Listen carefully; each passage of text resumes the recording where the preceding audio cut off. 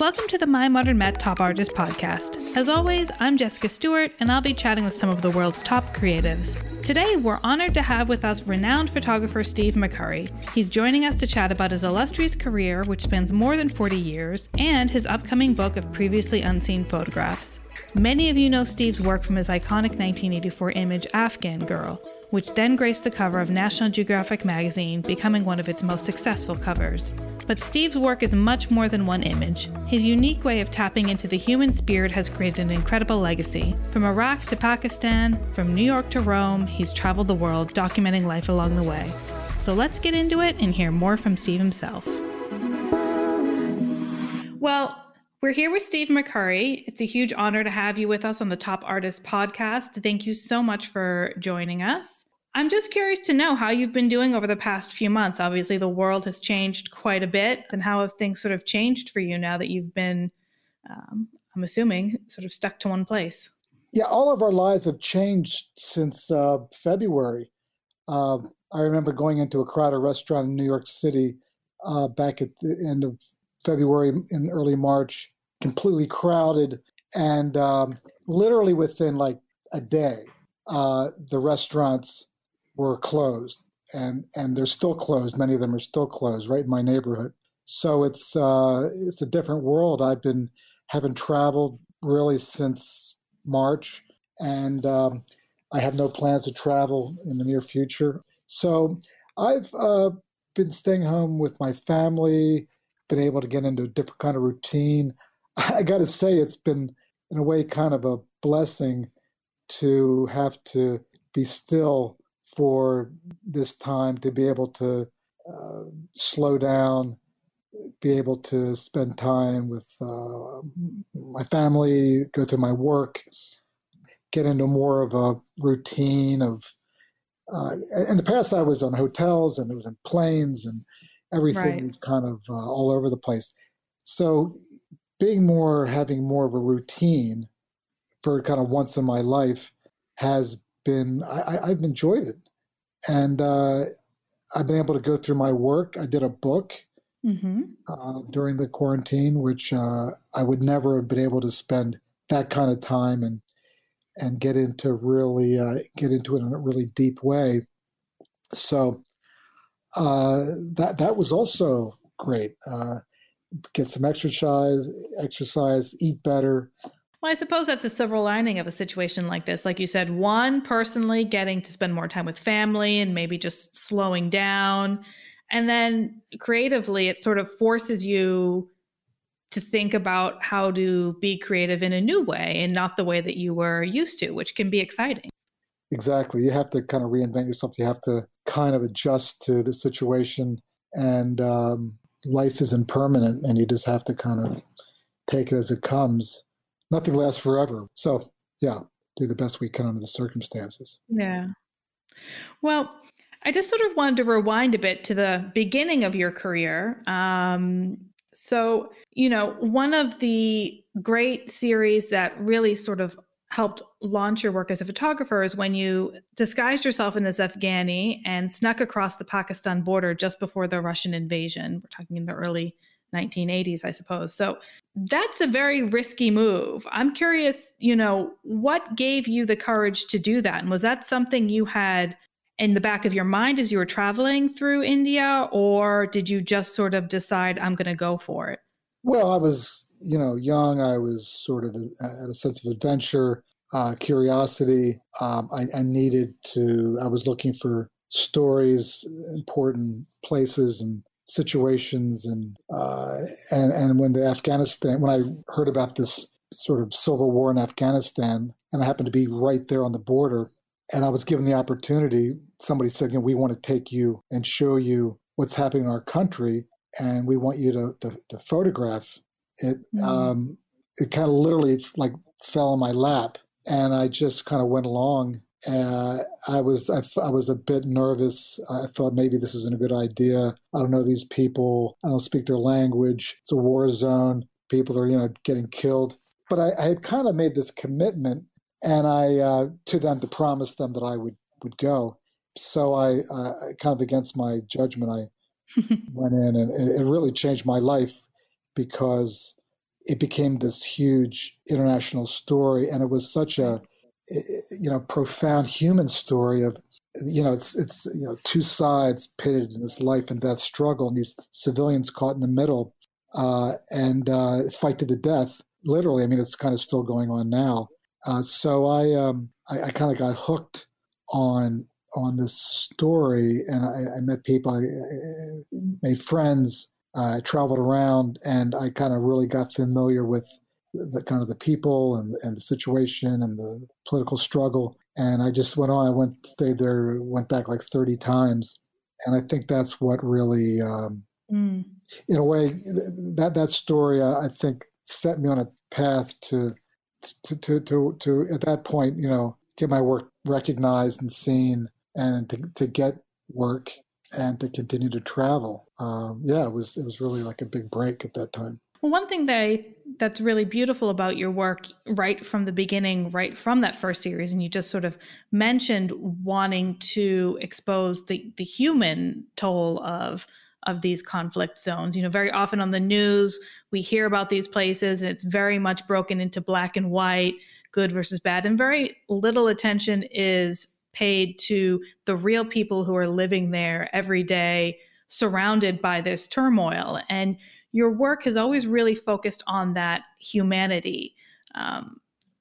Was that a conscious choice from the start? There are lots of photojournalists that goes into these sort of places and they don't focus so much on that aspect. So I think it's a really unique quality to your work. I was always interested in the human element. I was always interested in how this war was affecting, these villagers. I went to so many villages that had been destroyed, and then I was there and witnessed destruction, and people I knew got killed, and I literally was in the middle of these conflicts, and it was the women and children and the people who weren't fighting who were the most affected. And young men, especially in Afghanistan, they love to fight. They sign up. It's a chance for them to kind of prove their manhood and all of that. Whereas their families and the people in the villages, they were just pulverized and literally driven out, sometimes in the middle of the night, to flee to the safety and live in. There were millions of these, literally millions of refugees living in hundreds of camps up and down the border in Iran and Tajikistan and Pakistan. And it was just, it was dreadful. I mean, people who had had these wonderful lives living in these villages, shepherds, farmers, some of them living in isolation. And then suddenly they've gone from living in this wonderful, beautiful house with a big garden and land and animals and all that, to living in like a tent. Right. The whole family crammed into a tent. And it's just, you can't even, in some ways, I guess they were lucky to be alive. But you just can't imagine, just spending the whole day living being in a tent, and there's no running water, there's no electricity, there's no, heat. It's just terrible, Sure. So that was, to me, the tragedy and the thing which I wanted to spend my time, telling that story. So how do you mentally prepare yourself to go into these spaces? I mean, you've been in places like in Lebanon and Cambodia during the civil wars. You've been covering the Gulf War. I mean, these are you've just said, very tough places to see, and people and maybe have gotten close to have died. I'm sure you've seen lots of things. How do you mentally prepare yourself to go into these situations, and what is it that keeps going when it does get tough to be there? Well, I think what keeps you going is there's something in your kind of DNA which you want to tell that story. You want to be there to document those events. Think of the Gulf War and all that ecological, catastrophe with all those oil wells on fire. There were 600 oil wells spilling oil into the atmosphere and into the Gulf.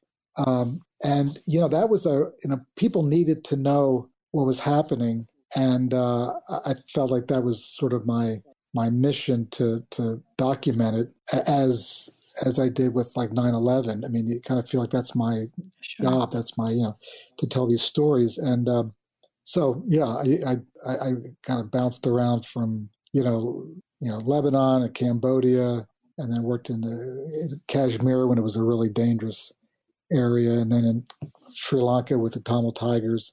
So I kind of, in a way, I've kind of that chapter of my life, I think, is sort of over at this point. Right. You want to do different things in your life, and you want to sample and experience as much as you can. And I kind of I felt like I kind of did that, and I thought I told those stories, and now I want to do something else with whatever time I have left in this world. So those stories are still important to me, but I kind of feel like I'll let somebody else go there and photograph them and do that work. Yeah. So what stories are the most interesting to you now as your work has progressed and you've moved away from that type of work? Well, I've traveled to places that I've always wanted to go to. I never had the time or the resources, and I wanted to go to places and experience. The Galapagos was a dream of mine, to go to the Galapagos and spend time there. Mm-hmm. I'd always wanted to go since I was a kid. I always wanted to go to Antarctica and the Arctic, for that matter, and see it and appreciate it and kind of marvel at this kind of wonderful area. So I've done that. I've also wanted to go back. I want to go back to places. There's parts of India that haven't been to, but wanted to go there and visit them. So, I'm trying to, do some of that, and then continue to look through my archive. I have sort of 50 years of work to go through, right? And that'll take a while. It takes, scan it and archive it, and all that kind of. It takes a lot of work. A lot of it's been done, and there's a few books I want to work on. They're kind of in my mind. I'm trying to pull the idea together. So I got enough to keep me going. I've always had an affection for Cuba. I plan to go back there. They're having a very difficult time with COVID at the moment. Well, I might even do some work here in the U.S. It's funny because I've lived in New York for 30 years, and I photographed there many times, but not to the same extent, or not to the depth that I of my work as much as sort of India or Tibet or some of these places. But for me, I think you have to go to places that inspire you visually and culturally, and that's where I've gone. I think that I don't think you should feel that you have to do this or do that. I think you make up your own whatever you want to do with your time and your life. Well, I think that's great advice. So I want to chat about your upcoming book. You mentioned you've been working on something during quarantine. You have a book coming out November 24th, In Search of Elsewhere, and this features 100 of your previously unseen photographs from across your entire career. So how did the concept for this book come about? Well, we started in my studio. We've been going through my archive. This was already a few years ago, going through and doing a kind of a deep dive into all the work. And as I was editing and scanning, I was finding a lot of pictures which I had forgotten I had made. Or sometimes when you're on assignment or you're on a project, you come back and you do a first edit and you go through everything and you select 10 or 20 or 50 or whatever, and you select everything, you work on those and everything. And the rest you kind of set aside. And sometimes you don't come back to that body of work for years. So that was interesting too, because sometimes with the passage of time, pictures take on another feel, maybe with the way people look or styles, and sometimes the place changes, or something's destroyed, or something's rebuilt. A church, a monastery, some old building, some tree, which had been there for 1,000 years, is suddenly gone, and you have this record of that thing. Or how people dress. I know in Tibet, when I was there, 30 years ago, people were dressed in a very great flair and great style. Jewelry, the head jewelry and the hats and everything. And this is just the way they dressed every day. And with time, those traditions have faded or even disappeared. So to go back through that work now and look and say, there are people on this planet that actually look like that every day. That's the way they dressed. This was their life. This was their custom. And so that's exciting. And so I kind of have been doing that for, I've been going through the work. So we pulled together some of those pictures, those historical pictures. And there are also some pictures in the book which were made, last year. Right. Yeah, the photographs stretch from about 1981 up until last year. I'm wondering how difficult it was to make that final selection, because as you mentioned, your archive is so vast that...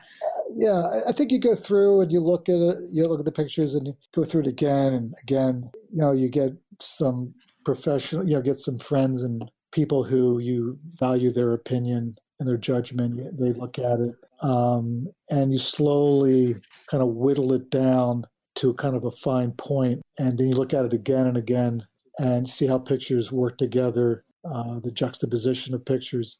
And at some point it starts to kind of come together like a poem, which it just sort of has rhythm and balance, and then you just finally at the end you just say, okay, well that's it right there. We're gonna just, and of course you also kind of run out of time. So you're working, and then suddenly it's like, well, we could work on it forever, but we only have, a few weeks left or a month left. So you have to start making those hard decisions of what stays and what goes. But no, it's a great exercise to go through the work and, evaluate it and be really tough. I think it's really important. I think it's one of the, I'm really happy with what we came up with in the book. It's a beautiful selection. One thing that I really love is the way that it's presented, where, it really is just the photo is king. There's no caption. There's nothing to distract. Obviously, to see the information about the photos, you go to the back and there's the full index, so you can get the information there. But I sort of really appreciated that it just was very minimalist in presenting the image. And I feel like, was that a purposeful choice to get people just to sort of look and observe, and instead of just being caught in the details of, oh, where was that taken? What year? Okay, great. Yeah, I think we're just trying to keep it just to the image. You can always go to the back of the book and see where, get a caption, the year. I just want to make it very clean. Yeah. So that was kind of the purpose of that. I didn't want to. I think the picture has to tell the story. I think the picture has to, you sometimes it's actually better not to know exactly what, at least initially, what the picture is of, or sometimes it's more interesting for it to be a bit ambiguous, and you kind of imagine, you make up some story about what's happening in the picture. You give the picture some meaning, which perhaps isn't really there, but in your mind, you come up with an elaborate story. So sometimes that is more interesting than the actual story. But sometimes there is no story. That's just a visual. It's a moment, and you can interpret that moment in different ways. Well, and the other thing I think is great is because the photographs are from all over the world. You might be looking at a picture of a completely foreign country, but the moment you've captured of the kids playing or whatever it may be is still very true to everyone. And I feel like right now America is very divided. The entire world seems very divisive, and thinking of us versus them, or someone who's different. And I've always felt like a strong theme in your work is reminding us that we're not that different from each other. So that's an aspect that I definitely appreciated. Yeah, when I travel around, I always see the similarities, and how although people speak different languages and different upbringing, different cultures, but that, just right below the surface, we're all like exactly the same. It's amazing, and yeah, there's so much racism and division. Even in the U.S., it's astonishing. Just how strong that still is. And I know a lot of people don't agree with that, but at least that's my impression, that we have a long way to go with compassion. I mean, it's endless. I mean, and it's some people have made up their minds about their view of the world, and so I don't know. It's a troubling time. It's going to be fascinating to see how this thing unfolds.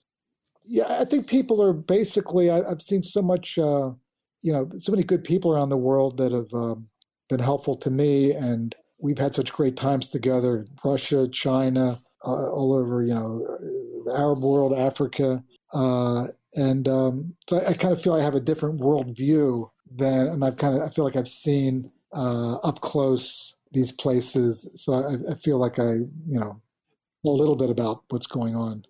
Afghanistan. I have so many great Afghan friends they're peace loving and they're hardworking and they creative. So it really breaks my heart when they get lumped in with a bunch of terrorists, which completely not the case. Yeah. Well, that's one of the beautiful things about travel, or just engaging with people who are from different cultures or have different backgrounds or experiences, is that once you do that, you realize, a lot of the stuff that you may have thought or stereotypes that are there are meaningless. People are individual and singular, and you have to take them on a case-by-case basis. Right. So hopefully more people will start to do that. Yeah.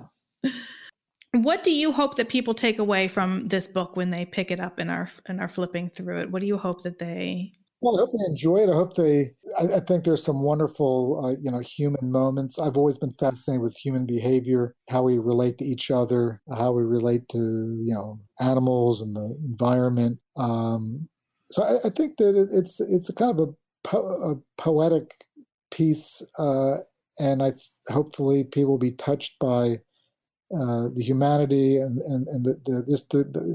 the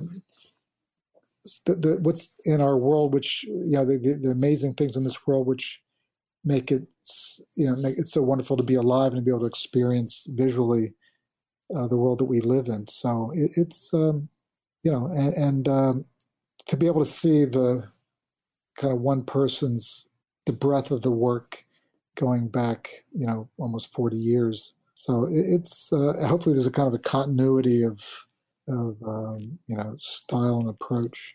It is interesting when you look. I was flipping through and then was looking at the index at the end, and some of the photos that were 1984, 1981. You look at them and you really wouldn't have thought that they were from. They are sort of timeless in a way. They surprise me, because I guess you think of those pictures, being shot on film as opposed to digital, reading differently or just stylistically differently. But it is surprising how timeless a lot of those images really are. Yeah, it's been great, and so much has changed over the years. Things I photographed, back in the 80s, a lot of that stuff's gone. Some places you can't travel to now. Yemen is a place where it's very difficult to travel to. Parts of Pakistan are inaccessible. Afghanistan that's a very risky place to go to. Now, I was there like 3 years ago, and you're constantly looking over your shoulder. I walked around the streets of Kabul for about 3 weeks, and I didn't see one foreigner. Not one walking on the street like the way I was. I saw a couple of foreigners in their vehicles, jump into a store and buy something.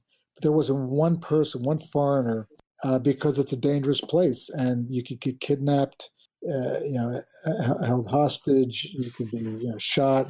It happens every day. And I just thought, I'm going to take that risk. But, it's so I guess there's some pictures of Afghanistan in the book, although I just did a book on Afghanistan a couple of years ago. Great. Well, to wrap up, I just have a few quick questions that I'm curious about. First one, are there any young photographers or photojournalists working now that sort of excite you, that you think are doing interesting things? There are a lot of wonderful photographers from all over the world. I mean, when I first started, there weren't so many, say, take India or China or Russia or Africa. There weren't, the equipment was expensive, the film was expensive. They didn't have money, they didn't have, any training. And all the pictures seemed to be taken at that time, were all taken by the same, 100 photographers, a few dozen photographers. But now there are wonderful photographers in India, China, Africa, Russia. I mean, there's a lot of wonderful work being produced all over the world. So, which is great.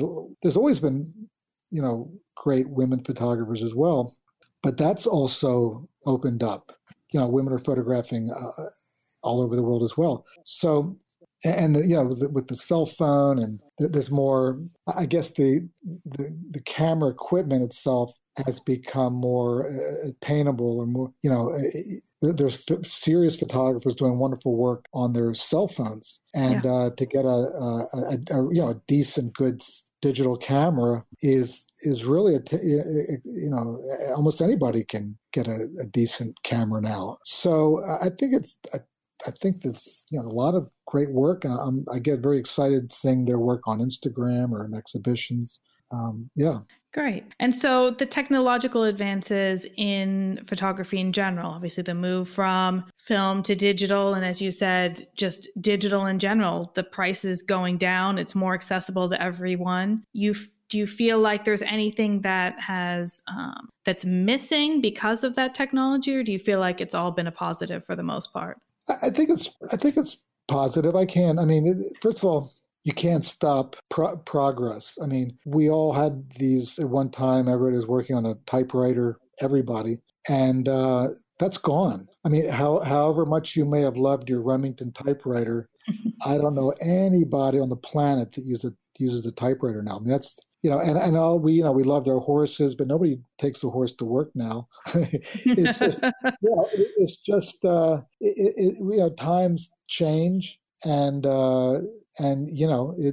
digital photography wasn't perfect, wasn't really competitive in the beginning with film, but I think as time has gone on, digital is wonderful. I think there are a lot of advantages of digital photography over film now.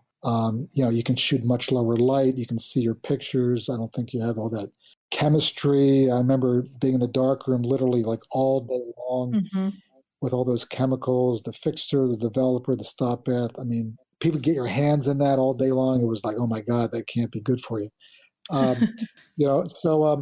think it's, I don't see any downside. I think we're all, 40 years ago, if you went out with a group of people to dinner or to a party or whatever, probably nobody would have their camera with them. I mean, maybe nobody even had a camera. Right. Now, everybody has a phone with a camera. And everybody can take pictures like all the time. So I think it's great. I think being able to photograph your friends and family and your life and have meet somebody for lunch or whatever. I mean, it's not art. I mean, it's not any more art than text messages. But I think that photography can be a lot of things, not just kind of one thing. So right. I welcome all that. I don't see a downside. Thank you so much, Steve, for stopping by to chat with us. We really appreciate it. It's been fascinating. Everyone can go and pick up your book, In Search of Elsewhere, as of November 24th. Like I said, just in time for the holidays, which is nice. You can pick it up online in bookstores, and they can follow your work at stevemccurry.com and on Facebook at Steve McCurry Studios and Instagram at Steve McCurry Official. And we'll put all those links in for you. So thank you again for joining us. Thank you very much. It was a pleasure. Great. And we can't wait to see what you come up with next from the archive. I'm sure you've got probably at least 20 more books ready to go, just as long as you search for them. Thank you again to Steve McCurry for taking the time to join us, and thank you for listening. We'll be back in 2 weeks with another in-depth interview with one of today's top creatives.